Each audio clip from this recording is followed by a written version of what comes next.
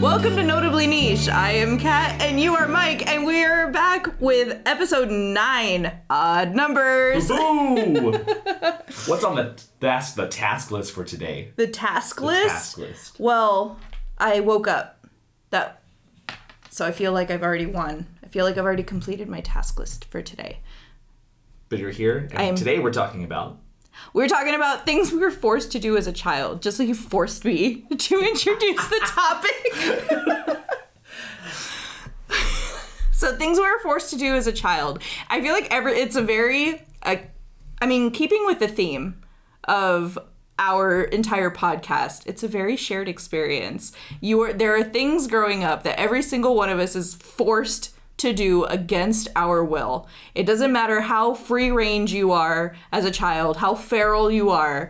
There are things you are forced to do as a child that you do not want to do. So how far back are we going? Oh, we can go as far as you need to. Okay. Well, I feel like the first one I can really think about, really remember, is my parents forced me to do dance and cheerleading, which is quite funny because I am the worst dancer and could care less about cheering for literally anything. But how old were you? See, this is hard. I don't know. Because it's different. For me, it's different whenever I hear someone and they're like, I was in dance as a kid. And I'm like, you were in 7th grade, you were dancing. No. Way to go. And then people are like, I was in pageants at 2 years old. No, with high hair. I never had the high hair. No. Thinking you light up my life. I did not have the blushed out cheeks and the blue eyeshadow. Okay. No, but I do know that I did have very heavy makeup doing some kind of jazz performance to Walk Like an Egyptian at 4 years old. Do you still know it? I mean, I know the general thing they made us do, which is just what you would imagine. Close your eyes and sing Walk Like an Egyptian and do the first thing that comes to your mind. That's what we did. And also, now that you've done it, you need to go look at yourself because that, my friends, is racist. Yes, I know. I was imitating the dance routine that we were given as 4-year-olds. Oh, it was awful. Trust me, the amount of shows that I had to choreograph are songs that I'm singing, and I'm like, I need a movement example that would go with this, and if it's anything remotely Egyptian-looking, those little Walk Like an Egyptian hands are coming out, and I'm like, let's probably not. Yeah, it's awful. It's terrible. So, I think about it often. Probably at least once a week. So let's cut it out, America, because Kat is just thinking about it way too much. Yeah, make it stop. No, I specifically remember, and I don't know if it was that particular dance, because I feel like my parents made me do it for a few years, just hoping and crossing their fingers that it would stick. And I would just turn into just an good old American girl doing cheerleading and dance. Did you twirl? No, okay. I never twirled. I feel like that's the defining moment. Like if you start to twirl the baton, then we're like, we lost her. Okay, but you know what? If I had, think of all of the things I could do with a bow staff if I had twirled. Oh. Martial arts, we're coming back to that. Yeah. No, but I have a very vivid memory of being dressed in this jazz uniform, midriff showing as a 4-year-old, crying backstage because I did not want to go on stage, and my dad bribing me, saying he's going to take me to McDonald's if I got out on that stage. I know. Tough choice now. I mean, it is. Do I dig my heels in? Yeah. Or do I cave for the McDonald's? I know I caved. I don't remember if I got the McDonald's. Oh, see, that's the worst. Is like it you're is. Like, as a kid, bribe me, but follow through. Please. Now I have trust issues. Yes. That's where they stemmed from. From dance and Mickey D's. Yep. So for me, the earliest one I can remember is dance and cheerleading. Earliest, I probably would say the earliest would be going. Well, no, I was in Boy Scouts pretty late. Boy Scouts was one for me, but like in high school. I actually kind of liked it. Mm-hmm. I feel like you would be... Only in the sense of I hated going to the meetings. Mm-hmm. It was after school. It was late. It wasn't like right after school, stay after for an hour. It was at 7:30, we have to get in the car to give up our entire evening to go and drop you off by the graveyard. Because we were in a shack by a graveyard.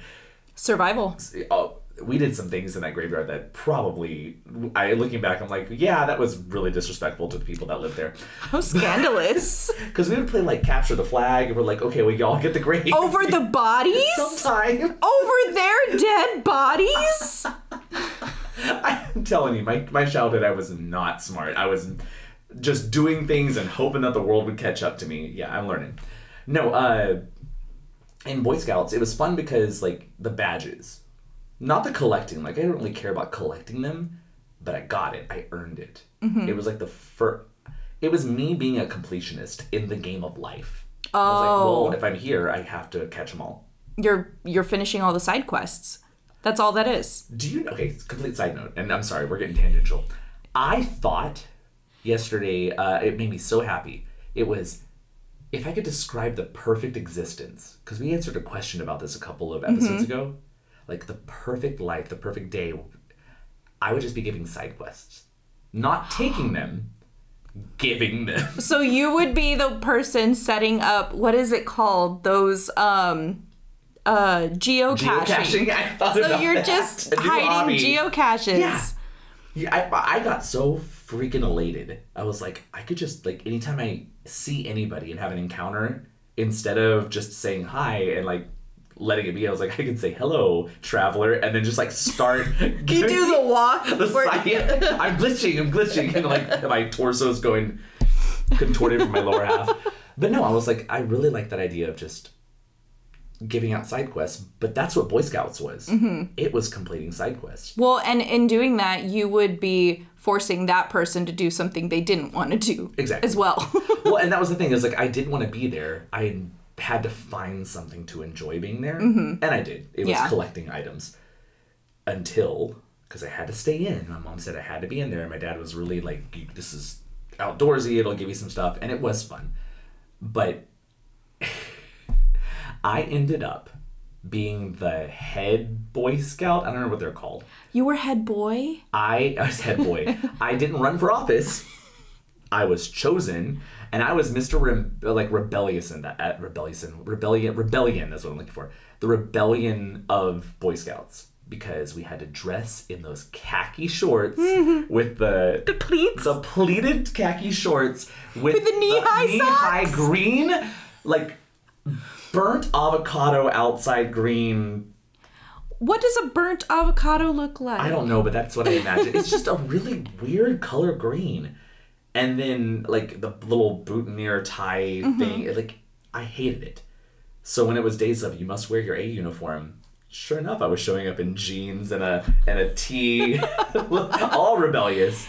And you cropped your Boy Scout uniform. I made it into a little halter, like, from the get-go, I was like, no, I will look fabulous and we'll make this work. It was that scene. No, we're gonna get off topic again. No, but Troop Beverly Hills. That's where I was. Yes.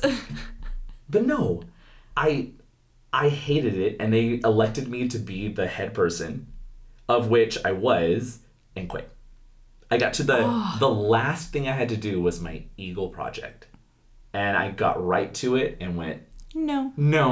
Make them love you and make them miss you. But that was my experience with being in Boy Scouts, when it wasn't really what I wanted at the time. Mm-hmm.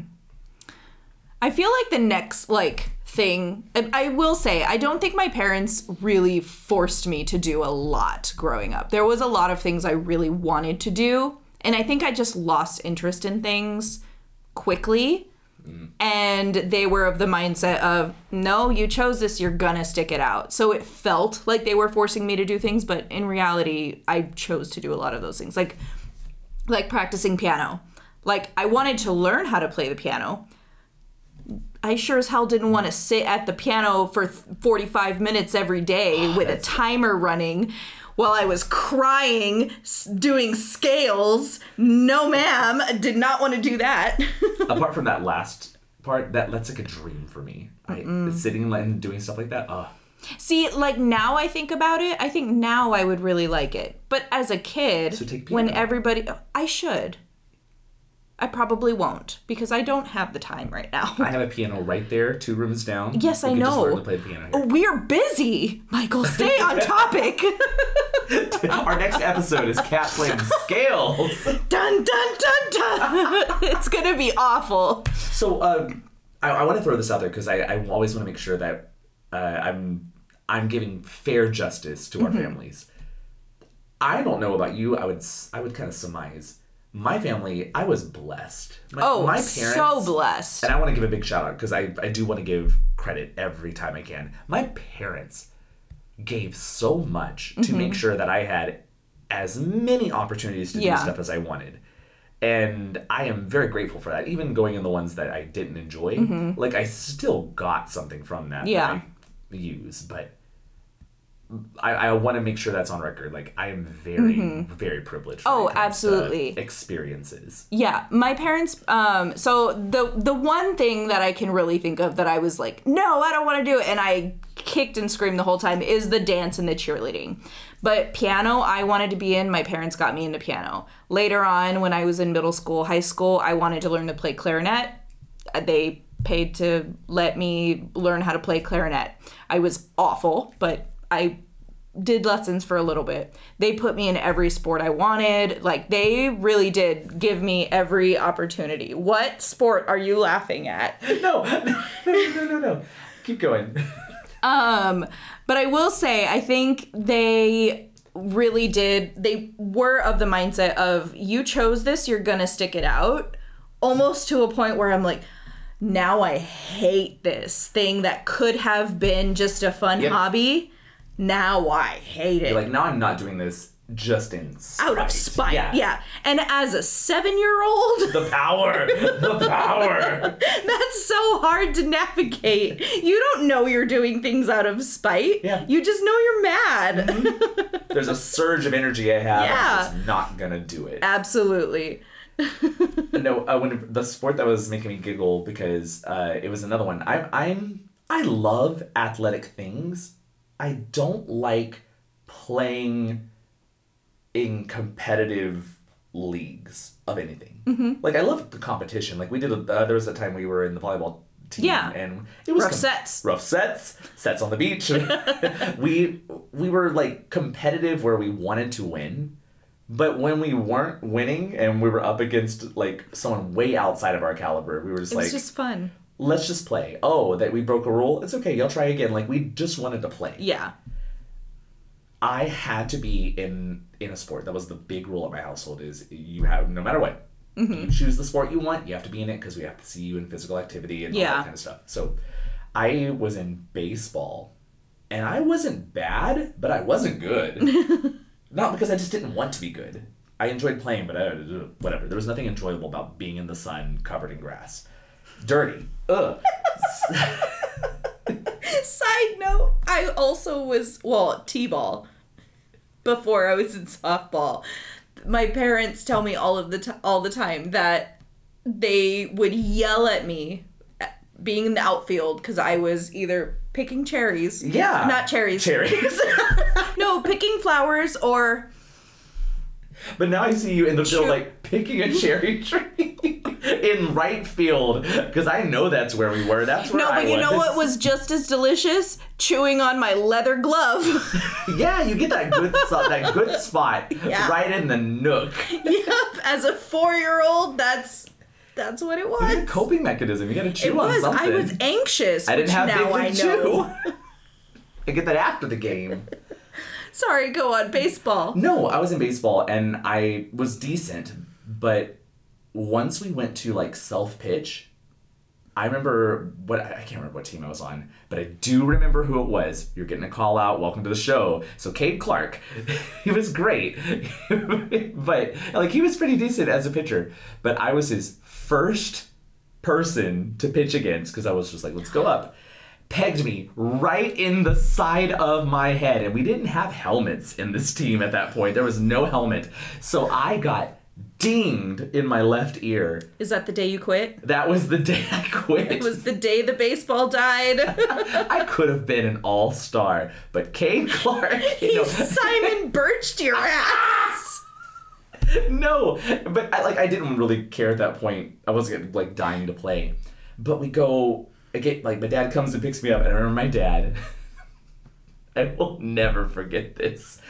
Instead of my dad being like, "Oh my gosh, we're gonna take care of you. What happened? That hurt." He goes, "Oh, go ahead and just walk around the park." Walk it off. So that's what I did for the rest of practice because my dad was also coaching. That was the next thing I was going to ask you. Did your parents coach your teams? Mine did too. Not all the time though. But my dad was coaching, and so he felt like an obligation to keep the practice going. I get that as a teacher. Like, yeah, walk it off, kid. But I was the kid. And I will never forget how funny it was to be like, my dad just said, don't play anymore, go for a walk. And he saved my day. He sat you out. No, my parents coached me when I played basketball, t-ball, softball. And I'm not gonna lie, them coaching had its perks. Guess who made all-star team every time? And the Upwards basketball champions. Oh my god. That was a memory, I really, locked away, being on all-star team. Being the worst player on the all-star team. You got that all-star trophy? Year. You got that trophy. Did. I got the extra jersey, got the extra games, got to go on trips for the tournaments. Oh, good times. So I also played basketball. Because when I gave up the dream of baseball, I was like, okay, well, Did you want to play basketball? Kind of. It was more like out of all the choices here, I could play tennis, which now I'm like, I should have played tennis. There's you can go play tennis, which was not as prestigious, I guess. And I was like, I don't know if I want to jump into something like that. And then basketball was opening up, and I was like, well, I can run. I'm not super fast, but I can run. And basketball is just running back and forth. Just don't give me the ball. So I went and did the tryouts, and I made B team, which I love that people use that terminology. You made the B team. No, I just was in the B team. No, you just didn't make the real team.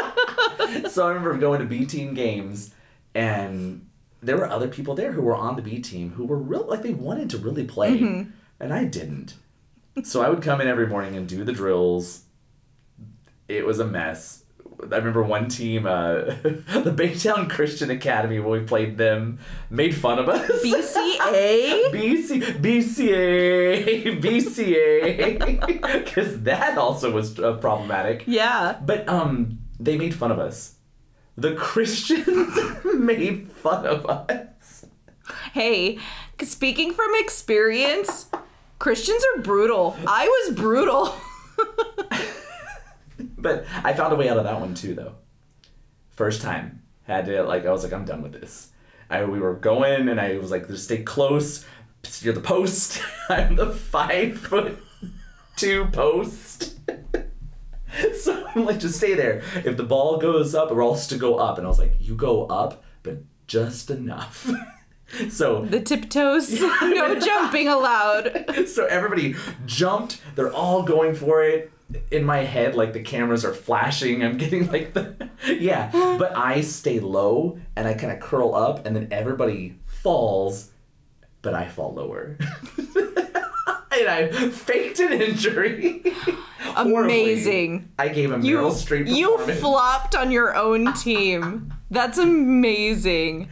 I'm on the ground, fully my ankle. Somebody must have jumped on my ankle. Oh no. So that's awful. Didn't have to play anymore. Looking back, I probably should have just gone to my parents and would have been like, hey, I don't want to play. Oh, you're gonna have to understand. I don't want to play. I think they did. I really do, and I wish they would. We should probably talk about this one day. I think they did know that it was fake. Because that was also that was also the day or the time when they were like, he is doing okay in choir. Maybe it's a different path for him. Maybe the arts is calling. That is hilarious. Oh, that's amazing. Oh, I don't think I ever faked an injury like that to get out of anything like that. But what I did fake is when my parents were very big on us going to church every Sunday, I would lock my door and pretend I was asleep and pretend they could not wake me.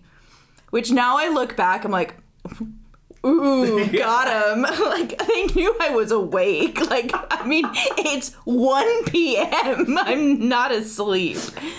She must be really, really tired. She's so tired. No, yeah, that's really the only other thing I can think of. Or I'm like, I have a lot of homework. I don't think I can go to youth group tonight. Trig's really, really getting rough. Oh, no. Math from a Christian perspective is really just throwing me off. Oh, my. That's another thing. That whole my whole schooling is something I was forced to do as a child. Oh, yeah. Yeah. Yeah. Yeah. I don't have that experience, and I'm equal parts like, I would never want to know that experience, but I'm also like, it probably is an interesting perspective on things. It definitely is. I will say, it's a great conversation starter when you're ready to have that conversation, because you definitely don't lead with, hey, I was in a cult adjacent group for most of my childhood. 2 truths and a lie. She never loses. Yeah. All right, so stand up and say something interesting about yourself. That's not where I go. But it definitely, I do think it does give me a little bit of a different perspective when people are talking about upbringings, and even when people now talk about, like, this is completely off topic of what we're talking about, but like the topic of school choice. Like, it really makes me think of, like, no, you really do need to think about the place that you're sending your children to school, because there's a lot of things beyond just public school or private school. There's a lot of private schools that are not real schools. No matter how much they tell you they are real schools, or no matter how much they, like, kind of market themselves, they're not real schools. They're not accredited. There's no sex ed. There's no real history. There's no real science. You graduate not knowing how to learn, and really not having learned anything. Which one day we will actually have an education episode where we'll talk about, like, educational expertise and stuff. Yeah. Because there's a lot of that of, like... There is. And I honestly, I feel like I can talk for hours about it, and I feel comfortable talking about it. And I think that's something that we'll probably get to eventually, both of us feeling comfortable talking about it, or finding a way for us to feel comfortable talking about it. What I love about it is it's going to come down to us of because we're looking at it from 2 opposite lenses, which kind of ends up being that's kind of how we talk about everything. It's always like, well, I see it from this, and you usually see it from a very different perspective. But I'm excited. I'm excited to kind of run through these. But getting back to the failures of childhood. The failures, the things we were forced to do. Just... Swim team. I wish I could have been on swim team. I wish that my parents forced me to not be on swim team. I'm just kidding. I wish that I would have known that medically the reason why I struggle to breathe is because one side of my nose is completely kind of caved in shut. So I've just kind of coped with it my whole life. But it made swimming so hard. I can't even imagine. But I loved swimming. Except... at that point in my life, my body, whenever I had to be in middle school. Yeah. Maybe. Yes, I was in middle school. My body was at a weird hormonal state. As most of us were. As per usual. But anytime, if I took off clothes and I was in something revealing and it was the slightest bit cold, I was going to pee. It's time for urination. Not where I thought you were going, but okay. No, it's time for urination. Yeah, not that. It's completely different. So I remember my stomach would be so agitated because I'd be nervous. I was a bigger kid. So my Speedo did not fit in a way that I thought I was going to look. But I remember going and getting up on the little jump pad, whatever it is. I'm trying to get into the hollowed shape, make the paddleboard make the paddleboard with your fingers, arch your back, make the C, and just fall in. Then we're gonna dive in, that kind of stuff. I would be there holding my paddleboard because I didn't have the form yet. So I'm holding a real paddleboard. And I'm just like, I'm gonna start peeing. I'm gonna start peeing. And I peed. Straight up peed. And I was like, well, I'm jumping in the water, so I mean, we're gonna be okay. It's fine, everybody, it's fine. I'm going in the water. Don't look away. Look away. Now, part of me is like, oh, that was just a one-time event. No. It was. Your body learned. You get up there, you pee. So to all of the Baytown minnows, whatever we were called. Minnows? I don't remember what they were called. The barracudas, whatever we were. I apologize. And if you feel like you deserve some kind of recompense, we're here for you on No to Linish. Yes, we are. No, you are. I think I'm going to stay out of this one. I hated being in things. And if I didn't want to be in there, I was like, my body would just reject it. Yeah. My body did not want to swim. I mean, it was telling you. It was sending you very clear messages. Well, once again, hopefully you were hydrated enough for it to send you clear messages. That choir flyer magically floats into the room and I catch it. And I'm like, oh, this is it. And then it float away. Yeah. And that was the dream. I mean, that was the dream. So you have sports. Mm-hmm. Is there anything else that you were like, this took up way too much time of my childhood? I mean, really, it was just, I loved the sports. The sports that I was in, I really did.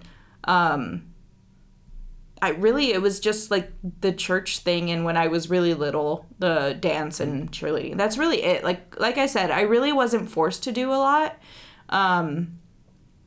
Yeah, I do feel like my parents really did try to put me in things that they knew I would enjoy, or I said that I would enjoy. Yeah.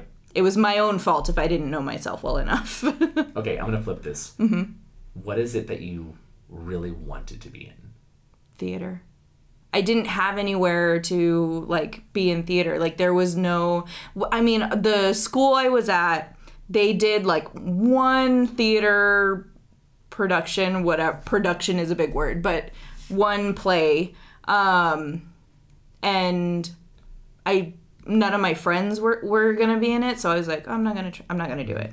I do remember when I was I feel like I was 9 or 10. My parents did put me in a small little community theater class, but there wasn't a big thing. Did you go to a show?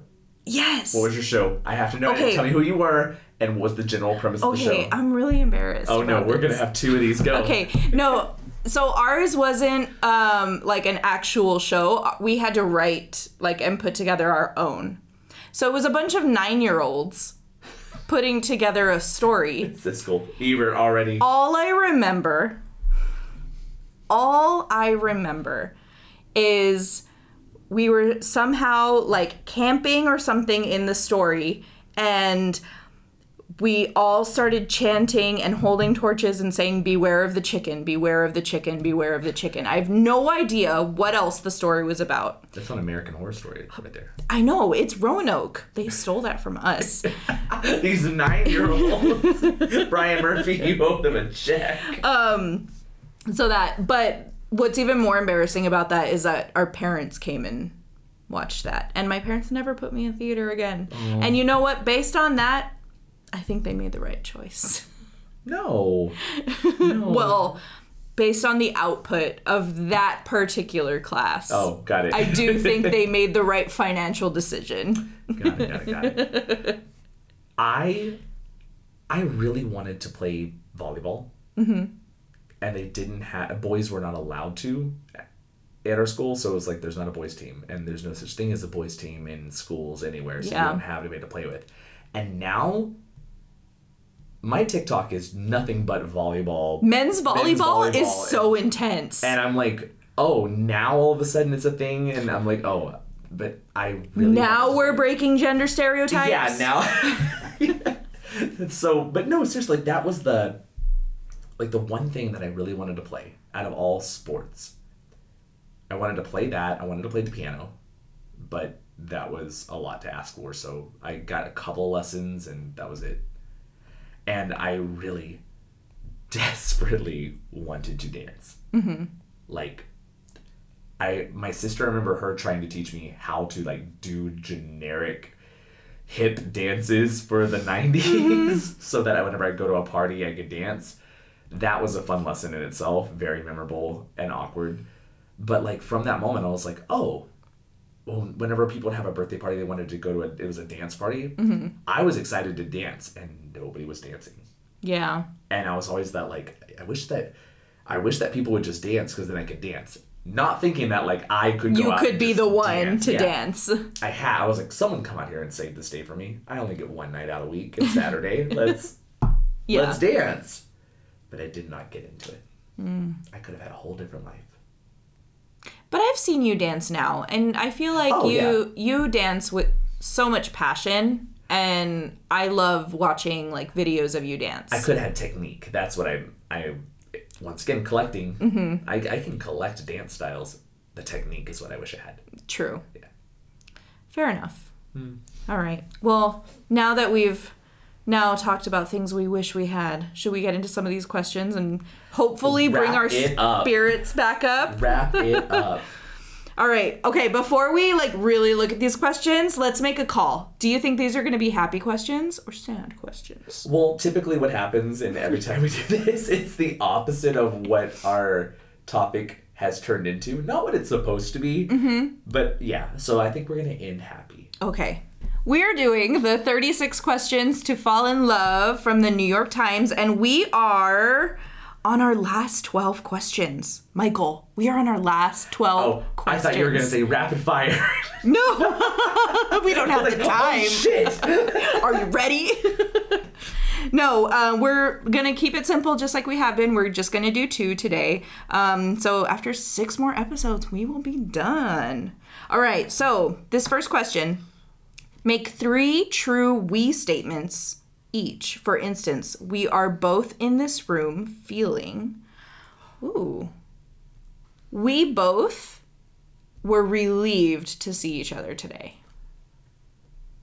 100%. Yes. Like, I was so giddy waiting. I felt like a golden retriever at the door waiting. You looked like a golden retriever. It was Homeward Bound, and I was the boy, and you were Shadow. Like, why is my leg broken?